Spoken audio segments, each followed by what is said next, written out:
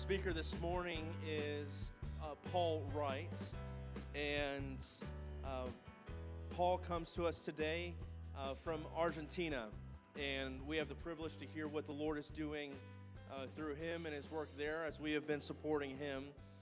His wife was not able to be with us this morning, Beth.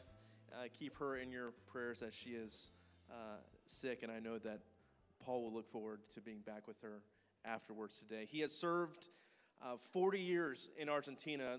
The last 26 years have been at Mendoza Evangelical Bible Institute.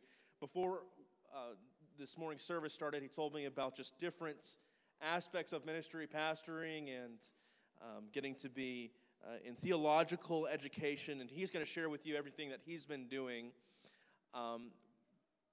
But anyways, I am very much looking forward to hearing what the Lord has got to say through you, brother, through Isaiah today. So if you would, once more, I'm going to pray for Paul, and then he's going to come up, give a report, and then get into the message for us today. Lord, we pray over our brother Paul. Lord, he has the Spirit of the living God within him, and we pray that, Holy Spirit, his words would be biblical words because they're your words inspired by you. And so, Lord, speak through the word this morning, and therefore through the mouth of our brother, so that we would be encouraged, we would know the realities of the gospel of grace for us, and so that we would live as you have called us to live. Lord, let us feel your conviction if needed. Take us from our shortcomings and lead us into the truth. And let our brother be the instrument through which you use today. Lord, we love you, and we pray these things in your name. Amen. Paul, would you come?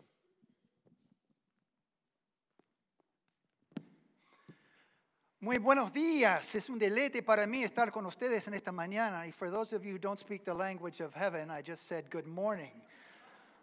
It's a delight for me to be here with you this morning.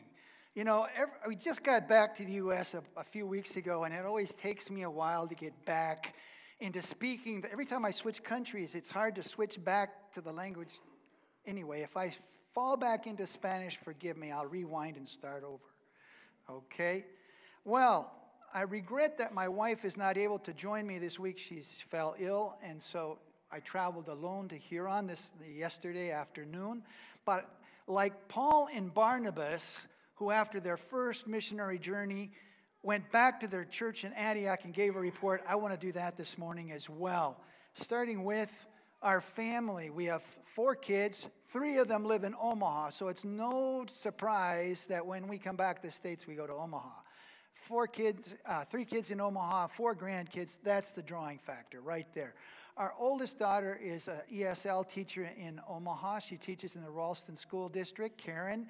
And then comes Jonathan and Amber. John teaches in a kindergarten. He's a rarity, I must admit. But his hyperactivity ideally fits him for teaching kindergarten. He teaches Spanish in a bilingual primary school for the Omaha Public Schools.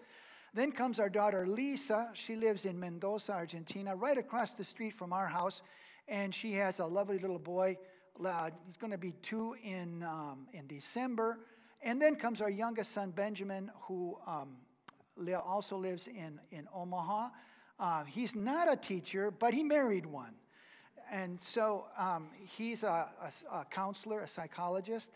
And they also have a small little girl. In fact, the 2 youngest of our grandkids were born 15 days apart, one in Omaha and one in Mendoza. When they were born, we weren't sure where to go, but we connected sooner or later. Yes. Where is Mendoza? You probably have no clue, but if you look on a South American map, there is a long, thin country called Chile, okay? The capital of Chile is Santiago, right in the middle. On the other side of the Andes Mountains, across from Santiago, is Mendoza. We're at the foot of the mountains. Mendoza is the 4th largest city in Argentina, has a very lovely Mediterranean climate. We're surrounded by vineyards and olive orchards and wind. Yes. What is Argentina famous for? Well, the Pope is Argentine, but we're also famous for our football. Argentina won the World Cup Soccer Championship last year. The next championship is going to be held in another 3 years, so we'll give a run for the money at that point in time. But we're also famous for our inflation. I just got an article yesterday. Inflation for the last 12 months has 133%. Chances are you can't even envision what that means. You walk into a store and you ask, what does it cost? And with a certain amount of fear and trepidation, the shop owner will say, well, it costs this much. He's hoping he added enough on to allow for the price increase that's going to come on Wednesday, because the price is good for today, but on Wednesday it might not be. It might be another 20%. You just never know. A key issue for Argentina right now is the inflation. Next Sunday are presidential elections, and that's going to decide a whole lot of the future for Argentina. So please, during this week and next Sunday, pray for Argentina.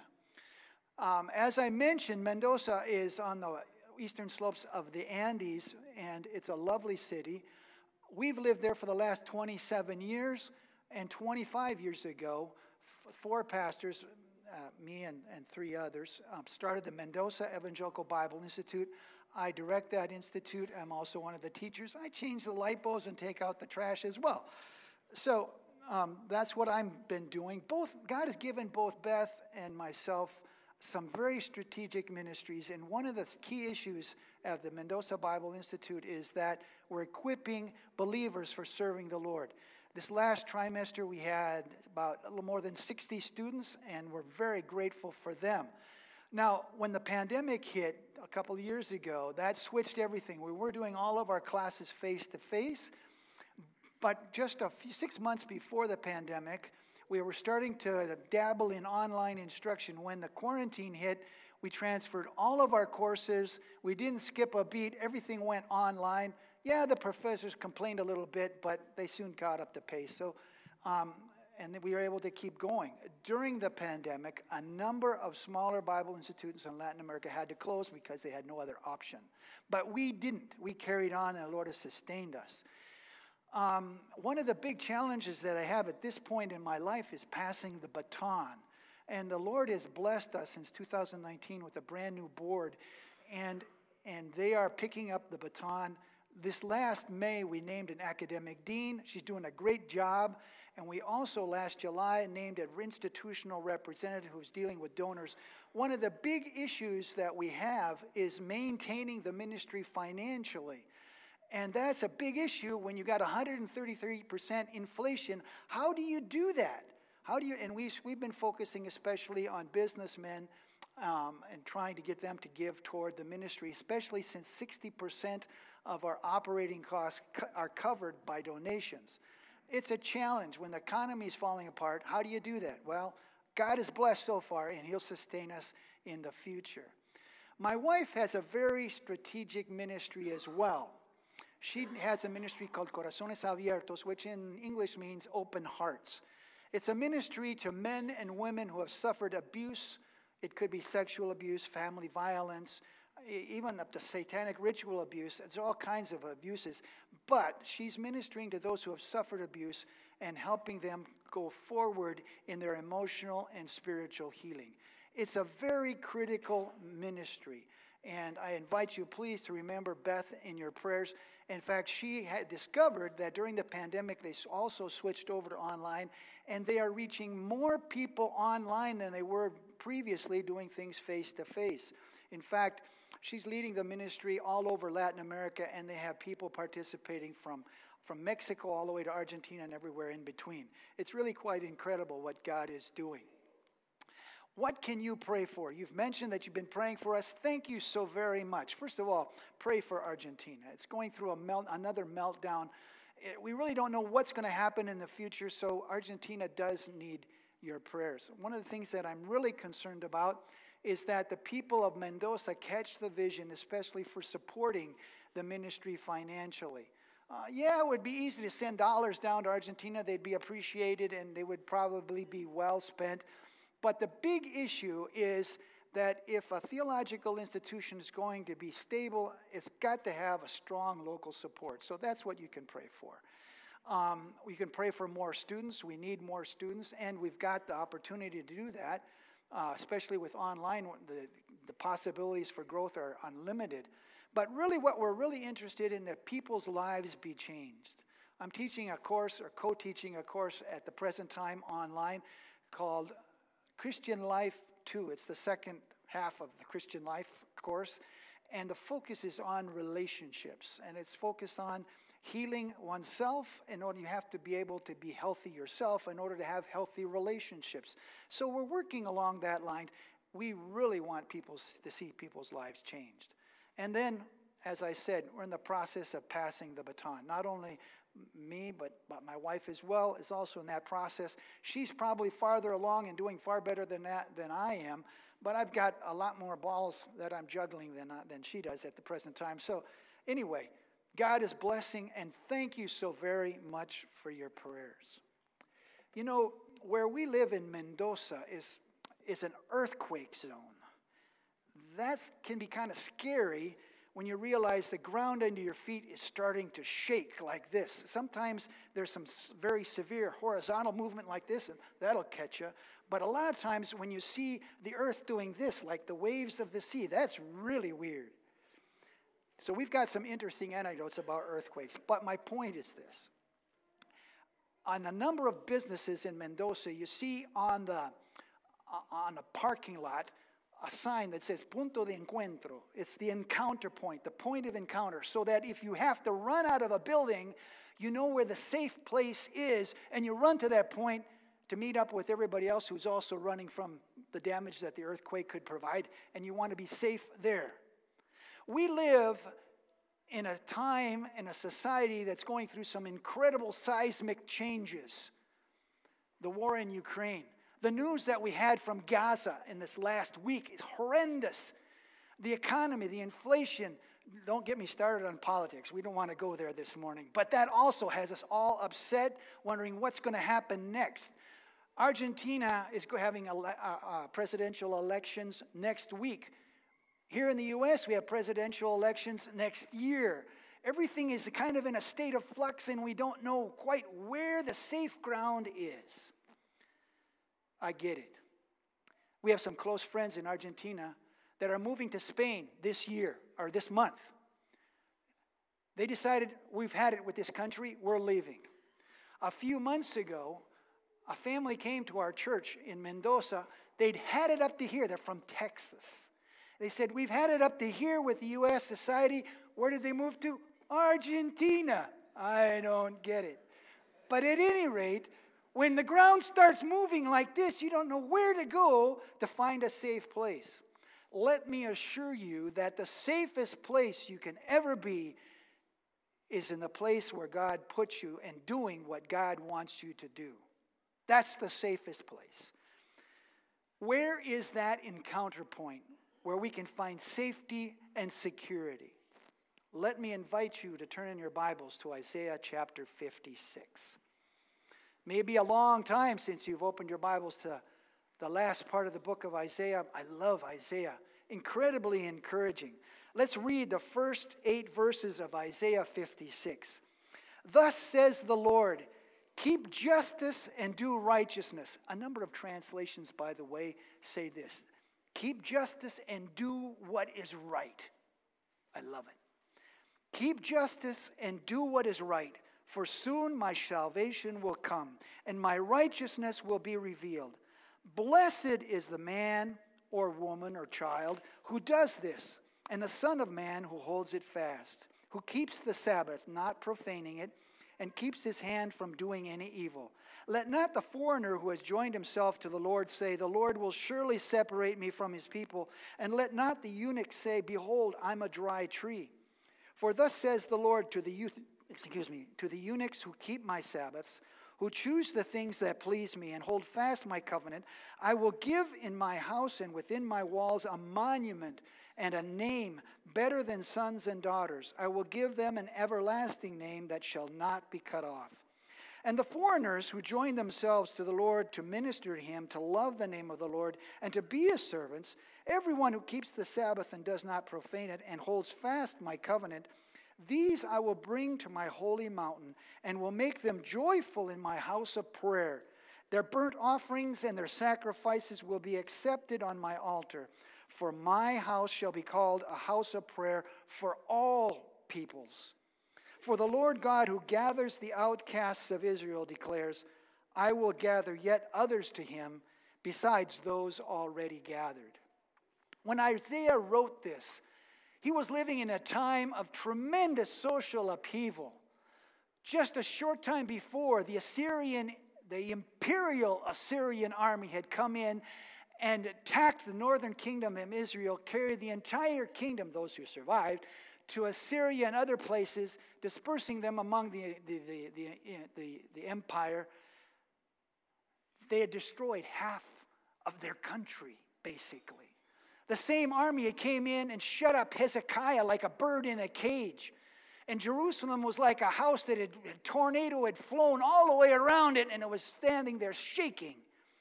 Isaiah knew what seismic changes in society was all about.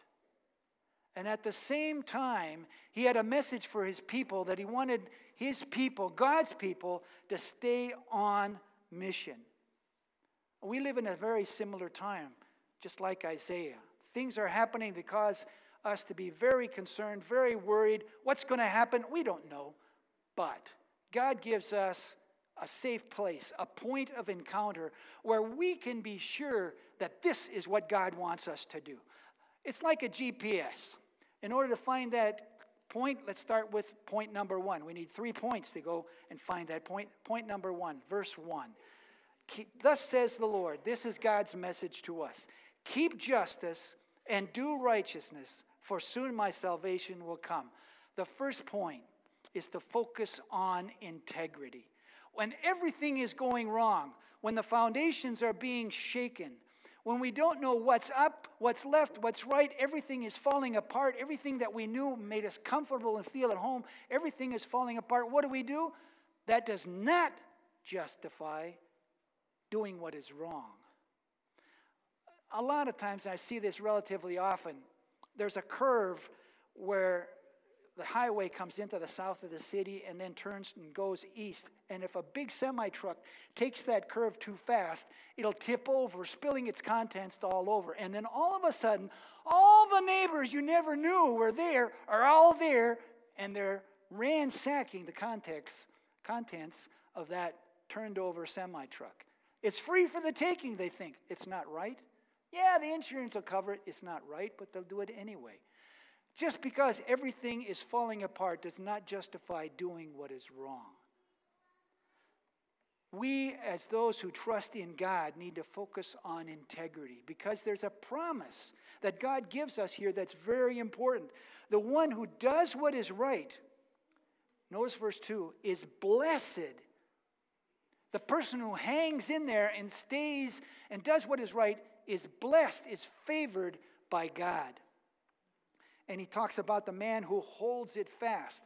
That integrity is like a tight end who catches the pass and holds it like this, running for the goal line. He holds it like something he doesn't want to let out of his arm. Or he's like a woman who goes downtown. It might not be this way in Huron, but in Mendoza, all the women carry their purses right here, just like a football, because of all the purse snatching that happens.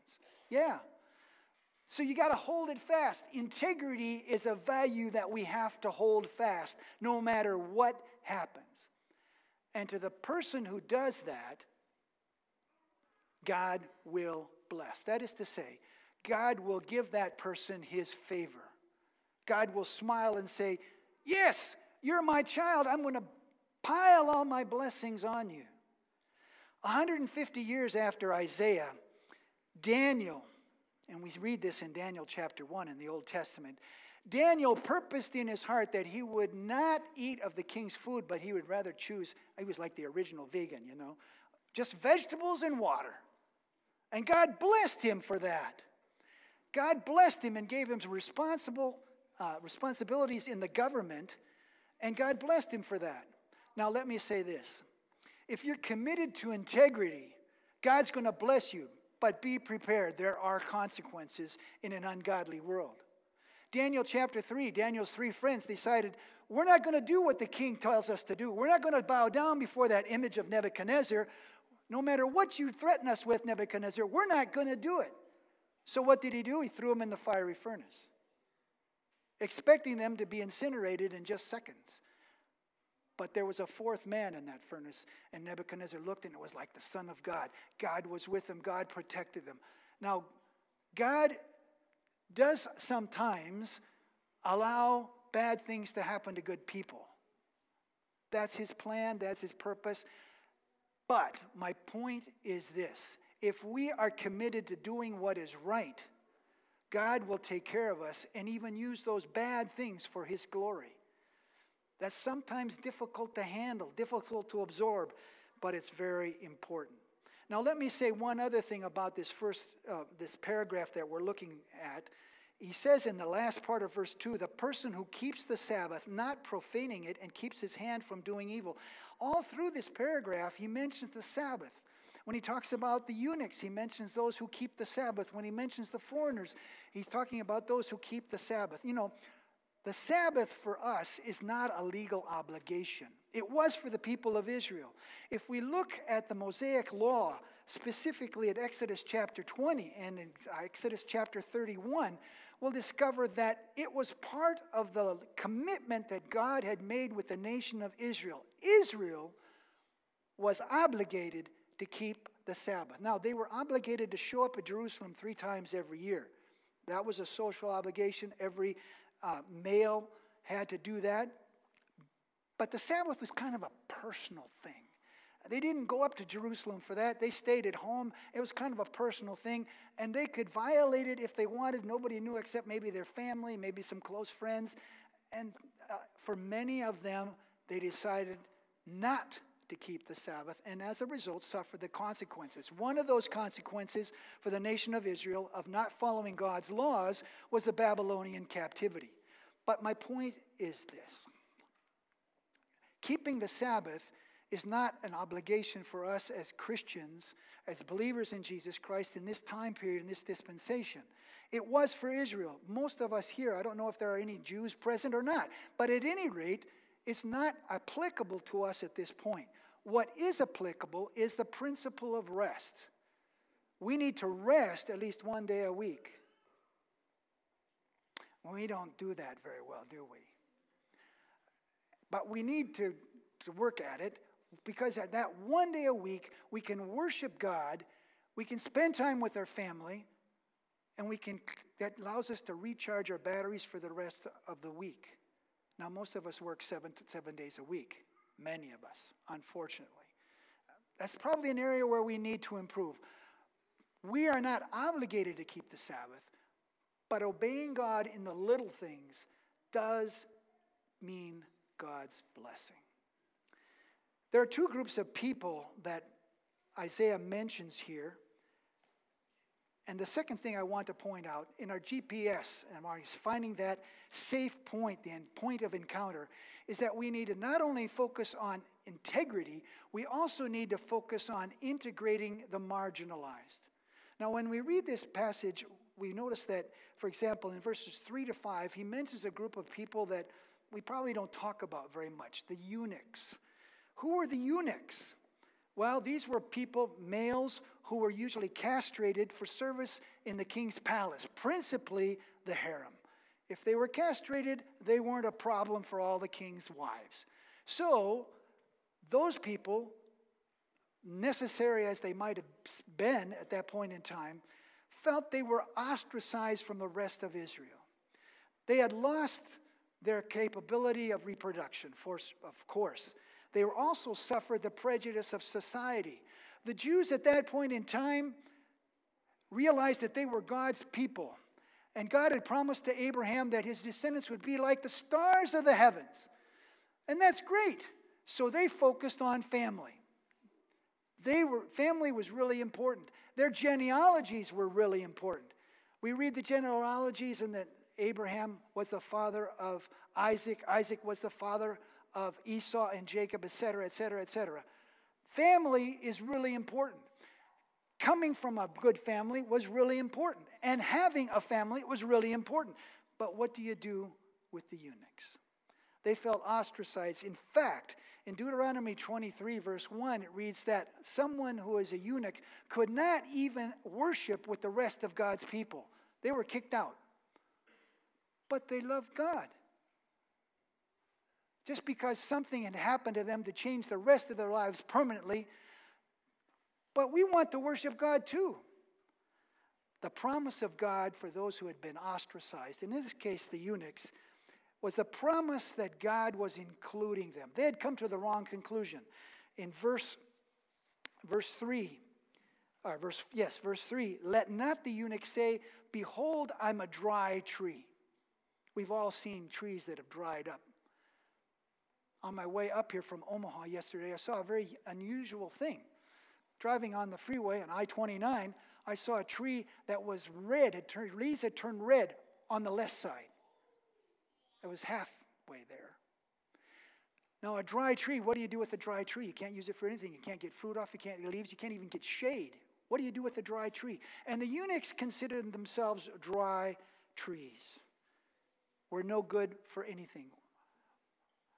We're permanently damaged. So the second point I want to bring out here is that we need to focus on those who have been marginalized. Those who have been set apart, those who have been ostracized by society and cannot see them integrating in the rest of God's people. They don't fit the norm. They don't match expectations. They're misfits. Who might these people be here in Huron, South Dakota?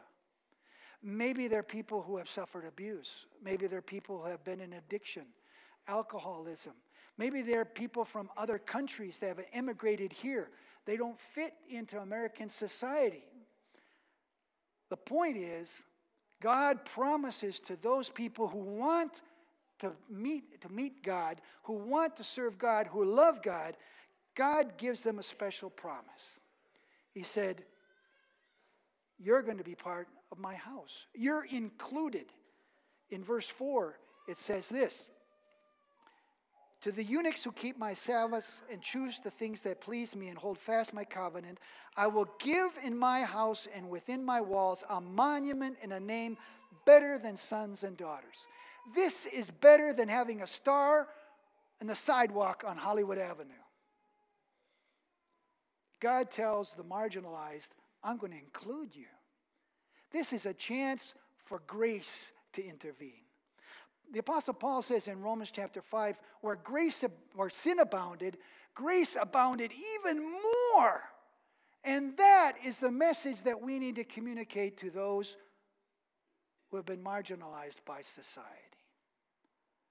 We've got some tremendous opportunities. I understand from my conversations with you folks before that Huron is a very unusual city in the fact that it has several different nationalities, shall we say, not just whites, but also Hispanics and Karen. That's an incredible opportunity. You have an incredible opportunity to minister to those who have come to this country to live. I don't know what your feelings are on immigration or the southern border, but nevertheless, God is giving you an incredible opportunity to be missionaries. To send a missionary elsewhere takes an incredible amount of money. But God's given you the opportunity to have a cross-cultural ministry right here. Take advantage of it. It's part of God's GPS. Focus on the marginalized. The third thing I want to point out this morning comes from verses 6 to 8. And here he doesn't talk to the marginalized, to the eunuchs. Here he's talking to the people who are foreigners. This focus is on an international ministry. He says to the foreigners, verse 6, the foreigners who join themselves to the Lord to minister to him, to love the name of the Lord, to be his servants, to everyone who keeps the Sabbath and does not profane and holds fast my covenant, these I will bring to my holy mountain and make them joyful in my house of prayer. This group of people can enjoy God's welcome. It's not normal, but God's focus has always been on an international basis. You know how easy it is? We get together for a prayer meeting and we say, God, bless me, bless my family, bless my church, bless us and ours. And there we stop. What about all those people elsewhere? Are we praying for the people who are dying in Gaza? Are we praying for the Ukrainians? By the way, let me mention that I have some colleagues who are missionaries in the Ukraine, were missionaries, they're now retiring, but the Ukraine, of all the ex-Soviet republics, had the best response to the gospel. And this war has spread Ukrainian Christians all over Europe preaching the gospel. There's a good side to the war. We don't like it. We pray that the war will end soon. But God is using even that terrible circumstance for His glory and giving all of Europe opportunity to hear the gospel. That's incredible. God says that those who are foreigners, I'm going to allow them to enjoy my welcome. Notice verse 4. This has always been God's verse 7. This has always been God's purpose. He says in the last part of verse 7, "For my house shall be called a house of prayer for all peoples." The gospel is not limited to just us and ours. It's just not limited to those who are white Anglo-Saxon Protestants. It's for all peoples. This foresees something that John wrote about in the book of Revelation. Around the throne of God, worshiping the Lamb, there would be people from all nations and tribes and peoples and tongues. God is always focusing on what is happening all over the world, and so should we. Our world is going through some tremendous changes. We don't feel comfortable with them. We don't like what is happening. But in the meantime, we need to stay focused. We need to stay on mission. 3 points. Focus on integrity, on integrating the marginalized, the ones who don't fit, and keeping an international focus on what God is doing. When we do those 3 things, we'll stay on target. God will use us mightily to change the world, and that's what He's after. Let's pray.